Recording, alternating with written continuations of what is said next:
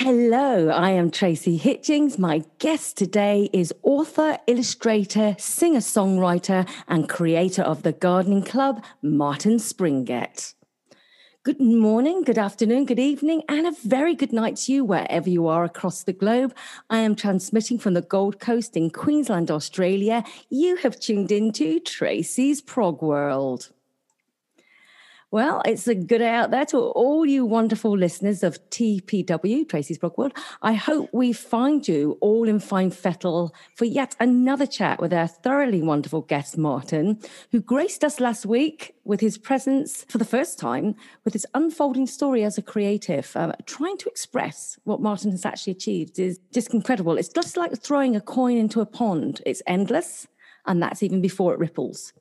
Hence, the TARDIS has actually arrived, carrying Martin Springett from the greatness of Canada, or to be more precise, Toronto in Ontario. He's arrived, the man who went north. He's arrived here at the far end of the Southern Hemisphere. What tales of the unexpected does he carry? Let's find out. Welcome, Martin. How's it going? Fine. Thank you, Tracy. I'm glad to be back. I'm glad to have you back, Martin. It was great last week. There's just so much, isn't there? And I was just left, I was just left feeling with the hair standing on end with your stories of going north, and you seeing everybody going north, and so you needed to go. And it's just incredible, isn't it? Yeah. So what has your day been like today, Martin? Well, I've been working on the Blue Door project. So that is, I'm working on the art, all the art to do with the Blue Door project. My hope is that I will have an image or an illustration for every single song in the suite. There are 10 songs. And so I want to be able to introduce the listener in as many social media ways or places as I can with that little visual hook. To say, okay, here's the image. If you like the image, you might want to go and listen to the song. And also, it will be part of a book that I'm putting together to promote the album. And so basically, same old stuff, only with a different time. This is fantastic. So this is the project you're now working on and getting ready to release, right? Yeah, well, it won't be released until the end of the summer. Yes. There's been a little bit of a hold-up, but my compadres, Kevin La Liberté and Drew Burston on bass, they've got their own schedules and busyness and all that. And the irony of all this, Tracy, the COVID and so on, is that these guys, I've wanted to work with these two particular musicians for a decade or two. I mean, I've known them for many years, and there's never been a chance. Well, these lads, like a lot of other musicians, were out of work. There was no touring, there were no gigs. And so, I spoke to Kevin and said, well, I've got the time, so let's do it. Yeah. And so Kevin said the nicest thing. He said it was like a real silver lining in his COVID cloud. Oh, wow. And we've had so much fun, Tracy. I mean, I'm boggled at the work that these guys have done, and we're going to have this, I think, probably one of my best things ready for release at the end of the summer. So you guys out there, the ones who listened last week, and the ones who are here new listening today, you just heard that from Martin. He's still working very hard, and obviously in the magic of it, which is so fantastic. But let me give you just a little bit of a background on Martin for those of you that are brand new and missed last week's show. Of course, you can collect that. Martin Springett is an author, illustrator, musician, living and working in Toronto, born in the UK. Martin emigrated to Canada but returned to London in the early 70s to pursue a music career. He toured and recorded in Europe and England, designed LP covers for the likes of CBS, Sony Records, and eventually returned to Canada to follow a career in art and illustration. Now, Martin has been nominated for various awards, including the Governor General's Award for Illustration, and he has won the Blue Spruce Award, the Shining Willow Award, the Aurora Award for Excellence in Fantasy Art, 2 silver awards from the Art Directors Club of Toronto, and Best Classical Record Cover of the Year award in the UK. In 1991, Notable Book Award from the Canadian Library associated with Mi Ming and The Dragon's Daughter, which was Martin's first illustrated children's book. I think that's correct, isn't it, Martin? Yeah, it is. Yeah. Which, with intriguing tales like Breakfast on a Dragon's Tail, Growing Up an Alien, and The Book of Wandering. Books of wonderful illustration, I've just got to say, because I've been really looking at this stuff and this stuff feeds the children's imagination. And it didn't fail on that, did it, Martin? Because they've been used in classrooms as teachers found the imagination of critical thinking improved those skills of the children reading these cleverly crafted books. So it's no wonder, Martin, you've been commissioned to do such various works, at least to say the famous bookmark. You created for that particular bookshop. Still in circulation after 40 years, you designed. For people who are wanting to know about that, please go and collect last week's show because there's so much information and everything will make sense here as well. So, and not to say the least, the many albums Martin has written. He's a songwriter, a great singer. So there's an awful lot, isn't there? And Martin, you're really noted, aren't you, for the illustration of Guy Gavriel Kay's Fiona Var tapestry series. Now, you're well known for that. The trilogy was published around the world with your covers, Martin. And these art treasures are not just the front cover. They're wrapped around the back of the books as to complete the visual stories, and they're stunning. Least to say, you've worked with people just like I pick out of the air, like Heather Dale's Songbook Legends of Arthur. So you kind of hang out with the right people, don't you? and she's another Canadian musician, isn't she? An award-winning musician, and she records songs and draws from the inspiration of the folklore and mythology. And she also, I discovered, does her own podcasts and gives these versions of her songs. And it's fantastic, isn't it? The Legends of King Arthur there. So you're involved in all these varying things, aren't you? But the music is also fantastic, isn't it? Well, this parallel life I've had, as it were, the two things, has been a joy and a strange problem, because of course I'm drawn to both things. I want to do both things. And I always remember my mum, bless her, saying, you should do one or the other, Martin. It'd be really good at one instead of being sort of okay at two. So, but I've just had this drive to play and record, play and write songs. And it really, started with the very day, I'd say, the day I heard Love Me Do on the radio as a kid in England. That day, I can still remember it like it happened yesterday. And hearing the opening of the harmonica opening and that tune, and of course, thousands of people responded to that in the same way. And it just opened up the door to picking up the guitar and this lifelong pursuit. But it's really flowered the music has flowered in the last 6 years because I was, quote, rediscovered. Although, to be honest, nobody knew I was there to begin with. So I wasn't. I don't believe that for a moment. No. I put in 1983, I put out the Gardening Club album, and I got we did a video, we got onto TV.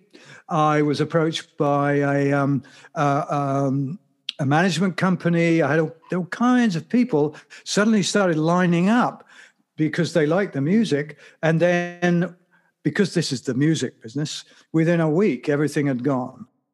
Wow. There was a change of guard at the at these various places, the management company. When you say everything had gone, can you just define that? Sure. Well, I was approached by two young guys from this management company that wanted to send the band on the road. A week later, one of them was let go. And the other guy no longer felt he had the power to push it through. I went in, I played the album again for the new head honcho, and he did not like the album.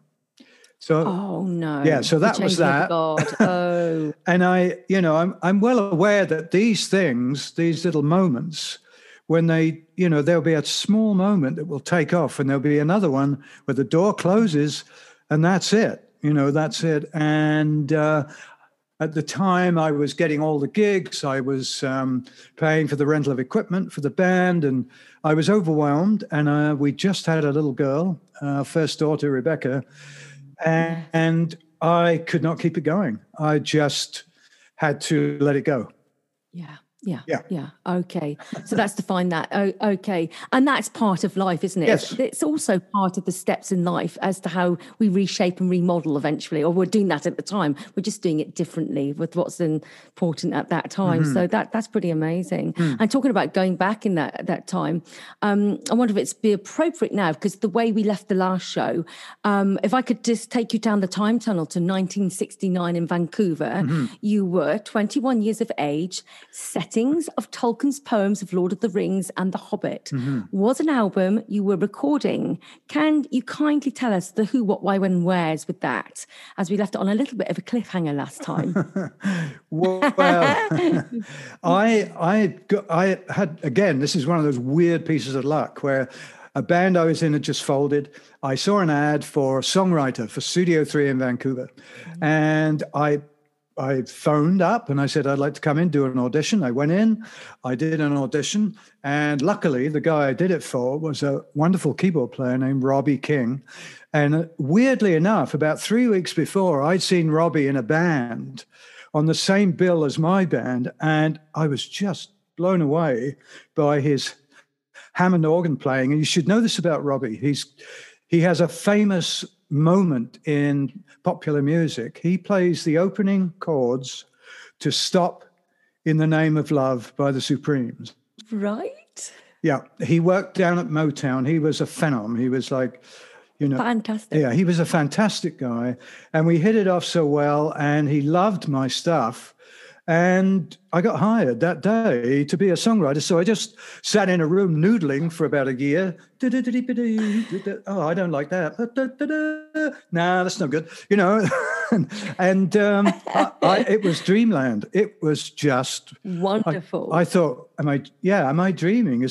How has this happened? I went from like a penniless musician, just, fallen out of a band, to this. What? But of course, that's beautiful. Yeah. That's poetry in motion. My goodness, go on then. Yes. But of course, it ended the way these things do. But I did record the album. With some stunning musicians. So it was Lord of the Rings or The Hobbit, or both? Both. It was poems from both of the books, and I, to be honest, I don't even have a clear memory of writing those tunes. They were just part of my life at the time, and a friend had introduced me to the books. I loved the books. And so I did the album, and the producer, a guy named Tom Northcott, went to England. He actually went to the UK to speak to, well, I like to say he spoke to the wrong Tolkien. He spoke to Christopher instead of Ronald. John Ronald Tolkien. And Christopher, he just didn't want to know. He just said, nothing with modern drums, thank you. Right. And that was the end of that. But the weird thing is, the album had an underground life. It was copied and sent around to all kinds of people. Years later, 1983, in fact, the year that my album came out, I met a percussionist from Vancouver who was in town working. So when you say my album come out, which one are you referring to there? Club. Another one. The Gardening Club, the first Gardening Club album. The first album, Gardening Club, yeah. So when that album came out, I was really lucky because I had my friend Anne Mordefee sing on Andromeda. This celestial voice she has. That's right, beautiful. Yes. Yeah, stunning. Boy, that song wouldn't work without her. It was like tailor-made for her. It was just one of those great things. Anyway, I was at this club where Anne was performing, and this guy Jim comes up to me and said, "Are you Martin Springett?" And I said, Yes, yes. Should I be worried? No, he said. He said, my kids grew up on your music. And he said that he'd had a copy of that album for a decade or so. And a whole bunch of other people had made copies. And it was like it had this underground life. And so it did get put out then? It did or it didn't? I thought no, it got didn't. shelved. No, it was never released, Tracy. No. It was never released, but people had it because they were involved somewhere. That's and right. It got kind of passed on. Well, yes, yeah. That happens. Yeah, I know that about my own stuff that didn't get released. Yeah, exactly. Yeah. Well, you know how our music scene is in any city. It's actually fairly small. Everyone seems to know each other at certain times. Yeah. So all these people knew the producer at Studio 3, the engineer, and sure, I'll make you a copy of that, and so on. And even now, let's see, just about 2 years ago, I sent the album to the Tolkien estate for one last try.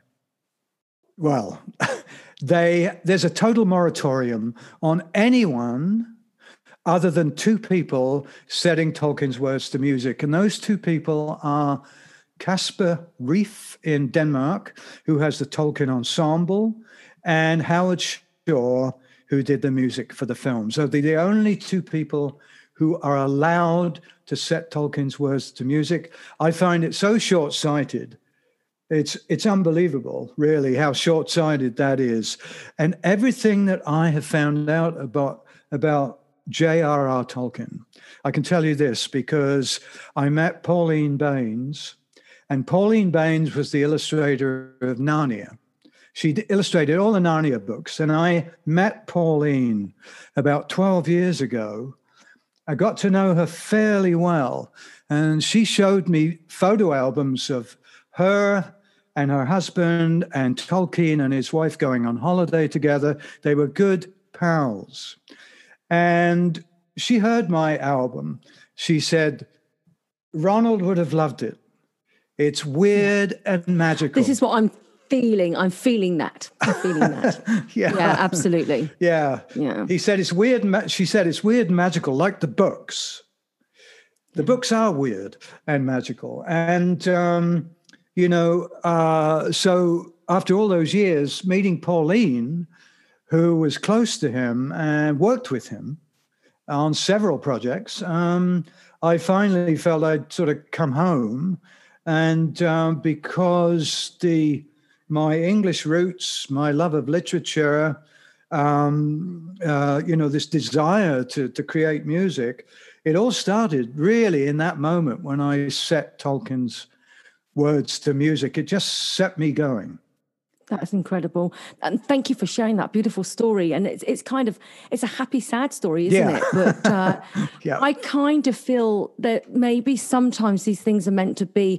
Maybe it's just going to so happen that once so I don't want to be sort of dreary here, but maybe when we're 6 foot under, that's going to be your biggest thing that's going to bring people back to you and keep your name living forever. Who knows how this all works? You know what I mean? Yeah. But I just certainly do hope I get to hear that now. I want to hear that now, you see. Yeah. And I'm sure everybody listening out there really wants that.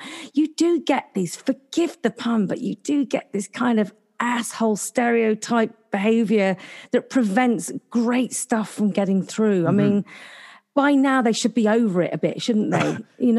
Well, yeah.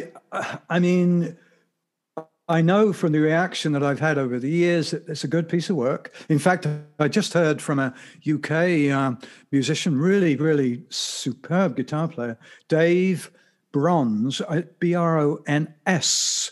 And and he's really done an interesting thing. He's done his own kind of symphonic Celtic, over-the-top prog version of music inspired by Lord of the Rings. So as soon as I saw this, I thought, well, I've got to send him my thing. I mean, why not? So I sent it to him, and he came back and said, I love this.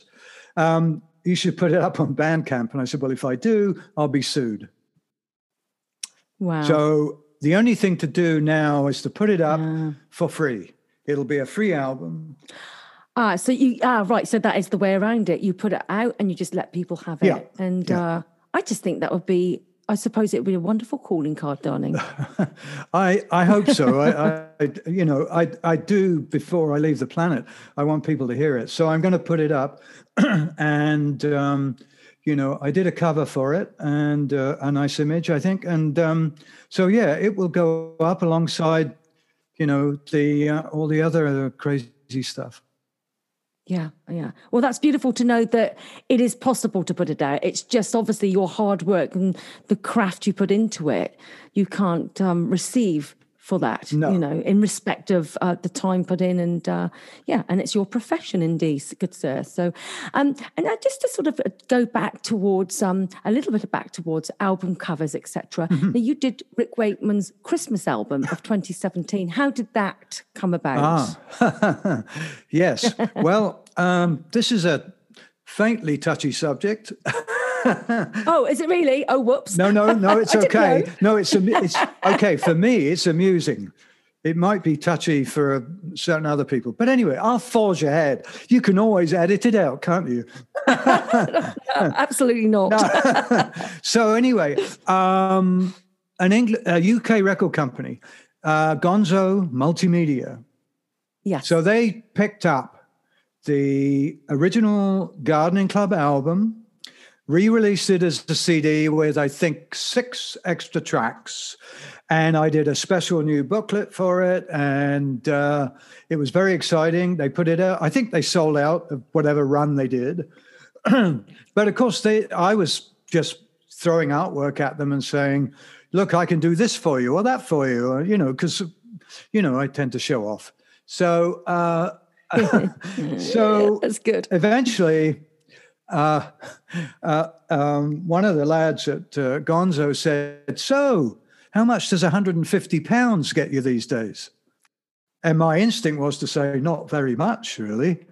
What is it? He said, well, it's an album cover for Rick Wakeman. And I said, okay. Anyway, we can push that up a bit. Anyway, the fee stayed as it was, and I did his Christmas album, and I had fun doing it. And I had two little exchanges with Rick. Very nice, sir. Well done, sir, I think was the exchange. And he liked it because it looked different from Roger Dean. And I love Roger Dean, but, I do a different thing. So that was that was the amusing story of that, because I thought, well, gee, Gonzo, Rick Wakeman, maybe they have more than £150. What do you think? Possibly. So I did it, though. Ouch. Well, sometimes the calling card is kind of wins, doesn't it? It's fun to have it, Tracy. And there's no doubt. And I enjoyed doing it. It was my decision. I could have easily said no. I did it. But the interesting thing was I did an album cover for another great keyboard player, more in the New Age area, I guess, named David Lanz. And I did his Christmas album one year. Then I did Rick's the next. So it's always fun at Christmas time to go, hey, here's my 2 Christmas covers for these 2 great keyboard players. So I'm pleased I did it. Okay. Now, I forgot where we were now. So I would like to, Martin, I would like to skip and ask you about something else. I'd like to ask you about your commitments moment where Elton John's manager almost heard you in a club in London. That's right. Yes, it was. And then afterwards, I'm going to ask you about your German experience. But first of all, yes, your commitments moment where Elton John's manager almost heard you. Yes, in a club in London. Well, like the guy says in the end of the commitments, this is poetry. That's, it's poetry, right? When he tells him that the great black singer didn't turn up that night. But anyway, I'm getting off track. So I was kind of managed by a lovely woman who lived in Golders Green. She was a music publisher. Her name was Barbara Hayes, and this was 1975, I think, 1975. So I'm still green around the gills in many ways, but I'm, just about making a living living in London, doing science fiction illustrations and the occasional book cover and the occasional solo gig. That's how I was surviving. So, and then I was in a trio with an electric bassist named Mike Tomic, he was one of those classic English bassists of the 70s. It sounded like Chris Squire. He used a volume pedal. It was like, the description I had of his sound was like the Firth of Forth Bridge in a high wind. Just metallic, big, huge, great guy. We're still in touch, amazingly. And a violinist named John Darnborough, who was a terrific guy, terrific violinist when he was in a good mood. When he wasn't so good. His intonation was a bit off when he wasn't in a good mood. Anyway, we were scheduled to play at this little club. And Barbara said, I'm going to get John Reid to come and hear you. And I said, really? Okay, Barbara, we'll do our best, right? I was nervous as a cat on the proverbial. And so anyway, we got to the club and we did our show and, of course, no John Reid, of course. I mean, So anyway, we're leaving the club and Mike and the violinist have gone off and I'm walking down the road with Barbara and we're mumbling away about something. And anyway, this huge Rolls Royce drives up beside us, a silver Ghost, right? And it drives up beside us and it's still going, keeping up with us. And the window comes down and there's John Reid. Oh. And he says, oh, hi, Barbara. Have the boys played? And she said, oh, you missed it, John. And he said, well, there'll be another gig, won't there? And of course, there never was another gig. Oh, no. Yeah, poetry, though. Oh, wow. I mean, gosh, aren't those moments like... Yeah. It's just like, it's like pouring water into a bucket and there's a sort of hole in the bottom, Well, yeah. Oh, gosh. It was great fun in a way at the moment because, there's Barbara and I leaning into the confines of this extremely rich man's, little spot and getting the whiff of cigar or whatever it was or aftershave. And we had a tiny little chat. Well, we'll see you the next time. Great, yeah. Well, Barbara, do call, okay? Because I will come. Now, do I have to point out how many people did John Reid go and see that he doesn't know in a club he's never been to? So Barbara had connections. Yes. And of course, I didn't really think about that for years until years after. How did she manage that? Yeah. How in God's name did she manage that? Yeah, indeed, indeed. That's incredible in itself. Is that just a polite nod he's paying to her? I don't know. I'm just asking questions. I'm just trying to think of how the brains of these people work. I don't know what they had a history of some sort. Also, Barbara, when I first met Barbara, I was knocked out by the fact that Barbara told me that she had signed the great jazz trumpeter Miles Davis to April Music in the UK in 1960, whatever year that was, 5 or something. She signed him and they had lunch together and convinced him to sign on. And, right away I thought, 3 degrees of separation or 6, whatever the hell it is. Yes, indeed. And one, I would pop into Barbara's and I'd meet members of Fairport Convention. Who else did I meet there? What's his name? Mark Bolan. Leaving the house. Why he was there? I don't know. God knows. I mean, I didn't get these backstories. I don't know. But it was, she was a London girl. She was a fantastic girl. And I mean, I'm amazed she took me on, and I'm still feel sad I lost touch with her. Well, alas, she's not with us anymore. But oh, right. I was going to back to ask. Yes, yeah. Yes, she's not. No. That's just incredible stories, Martin. These are stories we need to share out there, because these are the experiences that people don't realize or get to know about the life that happens. You know. So thank you for sharing that. But what about your German experience? Well, I could write a book on that one. I have done an album called Diving into Small Pools. Yes, I've seen that. Yeah, and that's kind of an autobiographical album filled with songs and weird noises, and it touches on all kinds of elements that occurred in this peculiar experience that I had living in Germany for almost a year.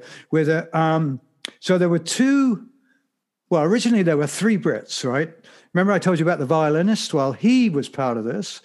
And then there was a young bass player named Robbie Burns and myself, and then a Brit who'd grown up in Germany, Jim McGillivray, and a superb young German guitar player named Thomas Kretschmer. So the intriguing thing about all this is the number of, I mean, there's so many weird stories, Tracy. I could do a show on this whole thing. I won't. I'll give you a couple. So within a few days of me being there, the manager tells us that he's run out of money and he can't support us. And too bad, because I love the band. Thomas knows a guy. So he knows this guy, and Werner Kuls. And Werner turns up in a huge fur coat, as does his petite girlfriend in a huge fur coat. And they made a pair, those two. So, because we couldn't pay our hotel bills, all us Brits, our passports were taken away. We had no money, no way of getting out of Germany, nothing. But this Werner comes along, and he's full of smooth chat and says, I can help you boys, okay? Just, I'll pay your bills, I'll get your passports, and I'll put you in a beautiful... that sounds so easy. It's all so easy, yeah. I'll put you in a beautiful apartment, which he did. He put us in these beautiful apartments where the ceilings are like 10 feet high and just incredible, you know. So about a week at the apartment, so we're getting quite used to this place, and, we had a nice little rehearsal room. Werner turns up and says, okay, boys, get ready to leave at 3 a.m. Oh, yeah. Well, I can't pay the bills, and we gotta, make a move. So okay. So the intriguing thing. Did he say he can't pay the bills? Yeah, he could. He wasn't paying. Well, he wasn't going to pay. It wasn't that he couldn't. He wasn't going to. He was quite clear about that. So at 3 a.m. a van turns up, driven by, of all people, 2 members of the Scorpions. Oh, you couldn't write it. I know you couldn't. You're right. You couldn't. This is wonderful. Keep going.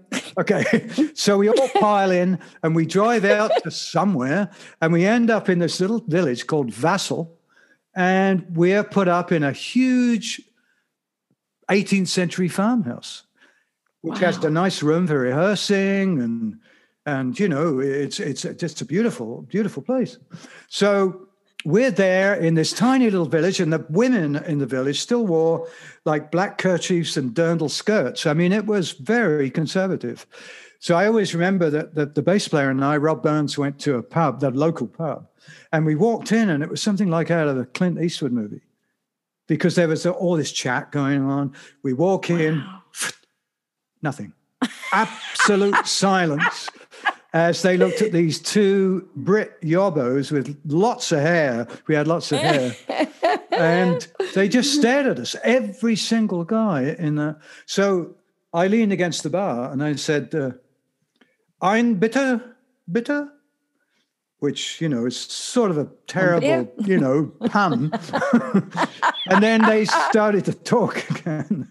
But anyway, that, there's a zillion little stories. But the band the band was really intense. We went on tour with Soft Machine.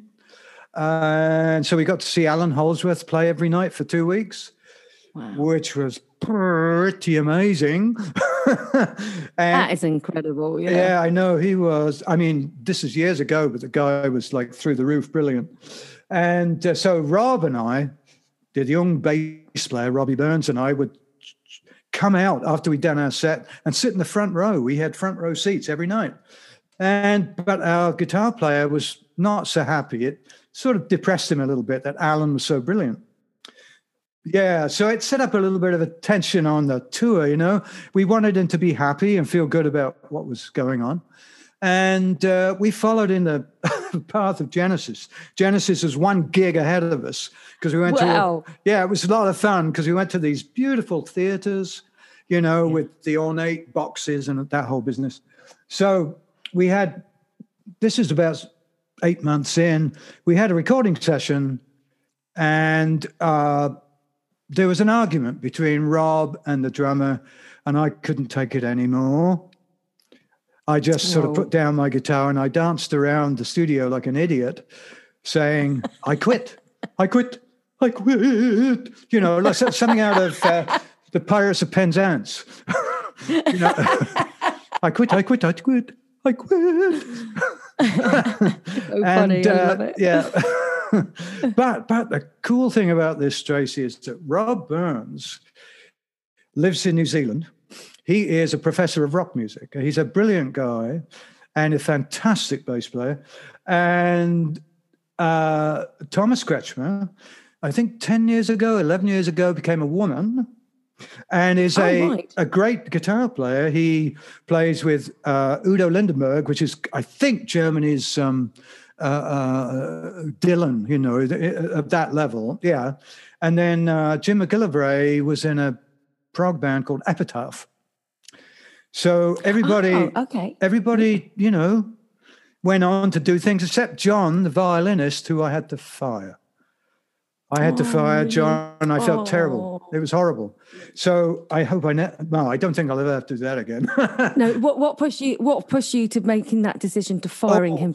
Because he was unhappy in Germany, and as I say, his emotions overruled his intellect, and so he didn't play very well, and everybody was like, we couldn't go on as a band with that, so I had to let him go, and then he got a job very soon after with a singer who called Heino, and Heino was, you know, touring all over Germany. John turned up one day at the farmhouse with a big truck saying Heino on the side, and out jumps John. He marches upstairs, gets all his gear, marches downstairs, and drives off. I've never seen him again. Oh, no, I did see him again. You know where I saw him? This is just bizarre. You'll love this. I went to see Barbara Hayes years later in Golders Green in 91. So I've seen Barbara. We had a lovely chat, you know, and I'm coming out, and I'm on Ravenscroft Avenue. And those of you who know London probably might know that street. So I'm on Ravenscroft Avenue. I'm just about to cross when a BMW comes swerving round the corner and brakes on, screech. And this guy gets out, like really angry. What the Spring it. And it's John, the violinist. Wow. And he's in a BMW. He became a, what do you call it? Minicab driver. Like, so this was I was about to say, because you fired him, you got him to raise his game when he got to the point where he got the BMW. But it wasn't his BMW. Sorry, not trying to laugh at the guy at all, because we all go through things, but that's hilarious that of all the people in London I should bump into, it'd be him. It's just bizarre, isn't it? Yeah. Isn't it just? So anyway, as I say... Was it a nice exchange? No, it wasn't. He was still pissed off at me, and he, you know, uttered some epithets and slammed the door and drove off. Oh, wow. Oh, no, it wasn't. It wasn't good. No. That's sad. It's too Never bad. Mind. That's life. Yeah, I don't, you know, you know how it is, Tracy. No, none of us want to make enemies, but they just seem to pop up. No. Yeah. For whatever reason, there they are. Well, you had a standard there. The guy inwardly wasn't happy, and it was coming out through his playing. And if we get to that moment, we have to sort ourselves out. You can't play. You've got to be at your very peak, and internally you have to treat yourself well, or get over whatever it is that's going on inside, and be who you are. Obviously, he didn't find that with you guys and went off. And it's such a shame to carry a grudge, isn't it, in a way? But I can understand the hurt if he's not been able to get over what was going on with him. But there you go. Yeah. Oh, well, being in bands is a double-edged sword. If you're living with and you're traveling with, there's all kinds of compromises that everyone has to make. And, I guess I'm, in the last few years, I have just had incredible luck with the people I work with and exchange musical ideas with. They've been amazing. And I feel quite, I hate to use the word blessed, because I don't, I'm not a woo-woo sort of guy, but I feel very lucky. Let's put it that way. Oh, gosh, I would say to you that it's not luck. It's definitely blessings. With all your hard work put in, the universe has just opened up to you for all your experiences. So, yes, I definitely think you look very blessed to me, darling, but it's just a lucky whirlpool that you're into. No, I think someone that works like you do, who's as talented as you are, is that luck? No, it's blessing. Oh, good grief. Surely. No, it's Be not. A bit of a boo-hoo, go on. Yeah, I mean, the thing is that there, over the years, so many conversations with people about success and what that means, and how certain listeners always have this idea that if you're good, you'll succeed, but that's not the case at all. And no, and you can be misheard, you can be misunderstood, you can get on the wrong train that day, or John Reed doesn't turn up, there's a zillion things. Exactly. I think that what you've just pulled on there is the most misunderstood thing, because I've heard that all my life. Look, if you're good, you'll make it, so you can't be that good. Okay, that there is truths in that, but it's not the truth. It's certainly only a small perspective, because we know out there, we've seen a lot of people make it who hasn't got an ounce of talent because of connection and willingness to be a particular way of being, or whatever the case is. Right. And we see people like yourself who, to me, are successful because you're still there, you're still doing it, and that's success. You're happy with it. Look at what you've done, and so it's also how you determine it. But if they're talking in this, in respect of being huge and big, Whitney Houston big, or that type of thing, or Scorpions big, that type of thing, there is a price to pay as well, and people like yourself, and like the album that's not out there, crumbs, wow. But can I ask you one thing? What the hell were the Scorpions doing in picking you up in a van? Yes, this is a mysterious problem. Again, Werner, the manager, had connections with, I remember one guy, Rudy. Yeah, he had connections with these guys. And basically it was, hey, guys, I need a van. Okay, we'll come and do it. So they drove us, and we had a good natter, and, and we did one gig. I'll always remember this. We did one gig with the Scorpions, and we opened for them. We were in Dortmund, and it was a hall, I kid you not, filled with hundreds and hundreds of bald guys in leather jackets, right? Yeah. And it was a bit odd. So we come out, we do our little prog stuff, and they didn't like us. They did not like us. And I mean, a cauliflower ended up on stage. It's almost as though they were prepared. Tomatoes, cauliflowers. Oh, it sounds like that, doesn't it? It was very prepared. Yeah, it was pretty brutal. And somebody in the band said, I'll never forget this. It was a lesson to me. Yeah. Let's play a blues. As though that would mollify the 800 skinheads that don't want to see us or hear us. Our blues. Of course, everybody loves the blues. Oh, yeah. Why don't we play Patsy Cline at the same time? So I left the stage mid-song. I thought, this is pathetic. If you don't have the courage to play your music, what are you about? So I left. I left the stage. The manager was furious at me, and then furious at everybody. And then, of course, we all were grumpy, and I went off somewhere. And when I came back to the hall, and the Scorpions are playing, so I see the audience, this massive bald heads, and above the audience, I see a pair of feet. So one of the boys in the Scorpions was doing a handstand in bare feet. I shall always have this image until I die. Probably. Oh, it's so funny. Yeah. Isn't it just great? Isn't it just great? I love it.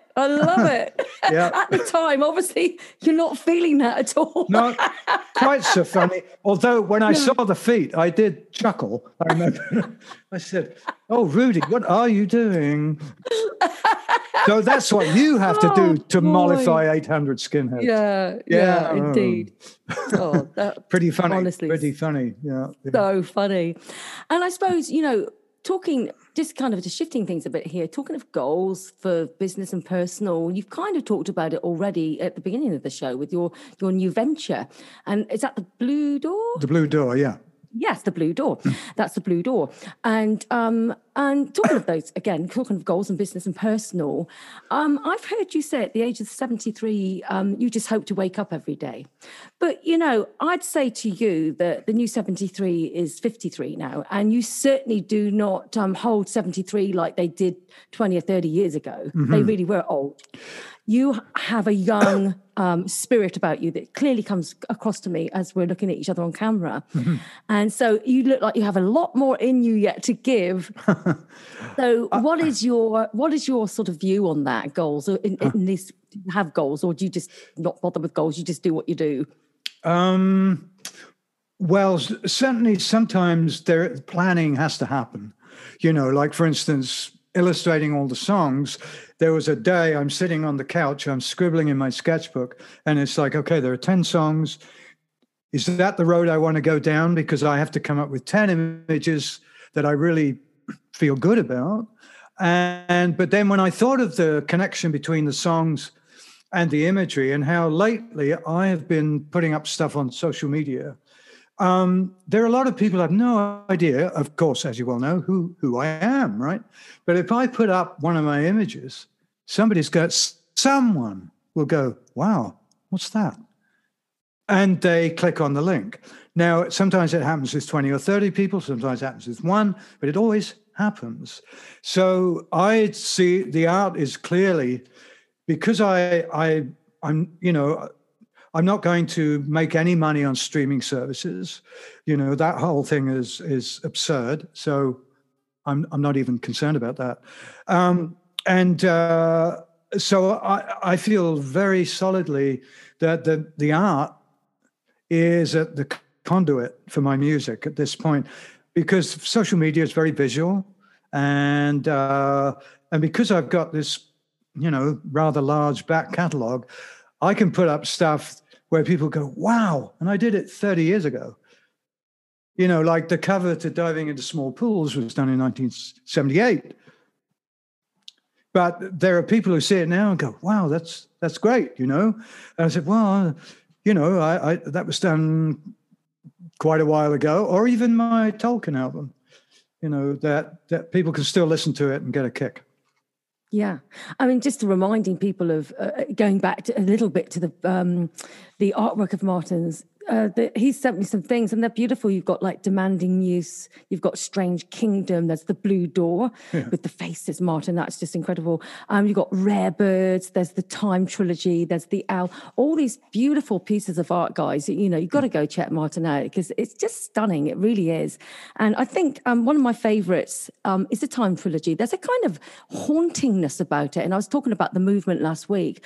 It's not normally something I go for, but I've just seen something in it that's you've just got, it evokes so much because of the movement within the picture. It's just wonderful. So guys, you've got to go and check Martin out. It's just incredible, his art and his music. And so what I'd like to do now, Martin, is ask you some very quick questions, and you just got to give quick answers. But before I actually do that, can I just ask you, can you think of what your three of your favorite songs are that you've written? Oh, is that too hard? Yeah, right. Thank you very much. Would it be easier to say three of your favorite albums that you've written, or is that too hard because they're all stepping stones to where you're going? Right. Well, okay. So, let's talk about, usually when you ask an artist what their favorite bit is that they've done, usually it sort of heads towards what they've just done, right? So let me say that Woman in the Waves is certainly one of my favorite songs, for sure. I would say I have a song, I'll send it to you. You haven't heard it yet. It's called The Turning of the Glass, and it's on the Blue Door. And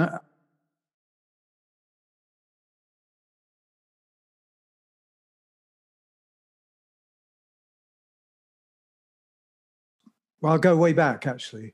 It would have to be Andromeda, the song I did with Anne Mortifee. Yeah, because that's defining you. Yeah. Well, yeah, that was sort of like, I had no idea that we would hit that out of the park in any way. You know, I had the song and I phoned Anne, who just happened to be in Toronto. And I said, Anne, could you come down and just add some of your beautiful voice to this? You know, let's see what happens. Well, she went through the roof, and you know, the other players and the producer urged her on, and it was, I couldn't believe it when we were finished, and I still don't believe it sometimes. And it's a song that I feel so proud of, because it states so many things that musically that I really love. Beautiful. That's lovely. Well, thank you for that. And I'm going to give you some quick questions now. What's been the best day in your music life so far?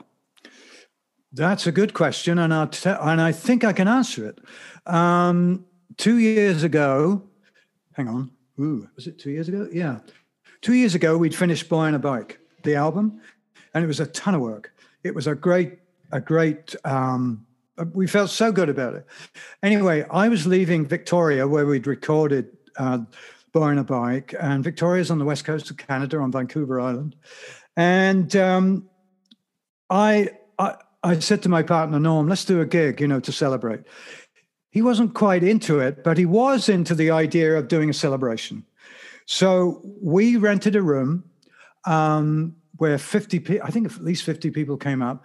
We pumped the album through 2 excellent speakers, and I pretty well told the story of every song.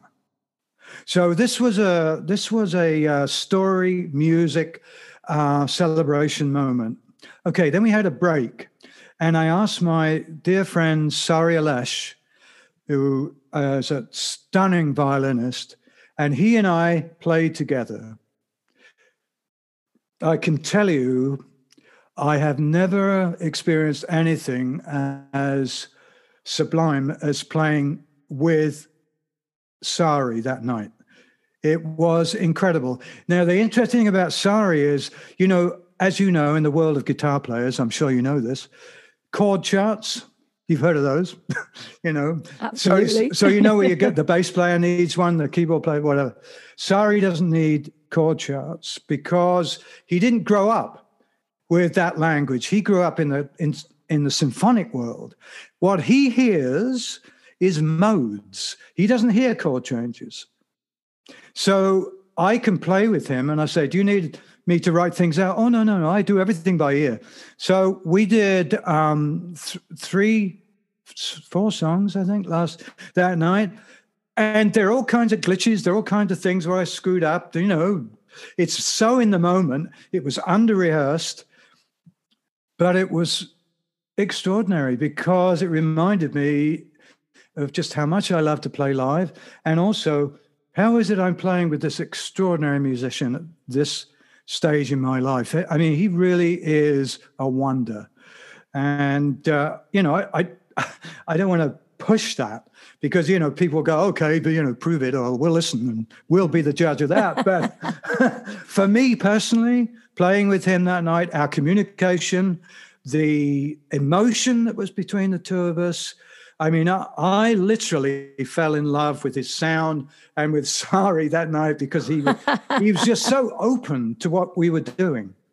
And he's become he's on the Blue Door. He Fantastic. had to be on the Blue Door. Oh, wonderful. Yeah. Yeah. Oh, what a lovely story.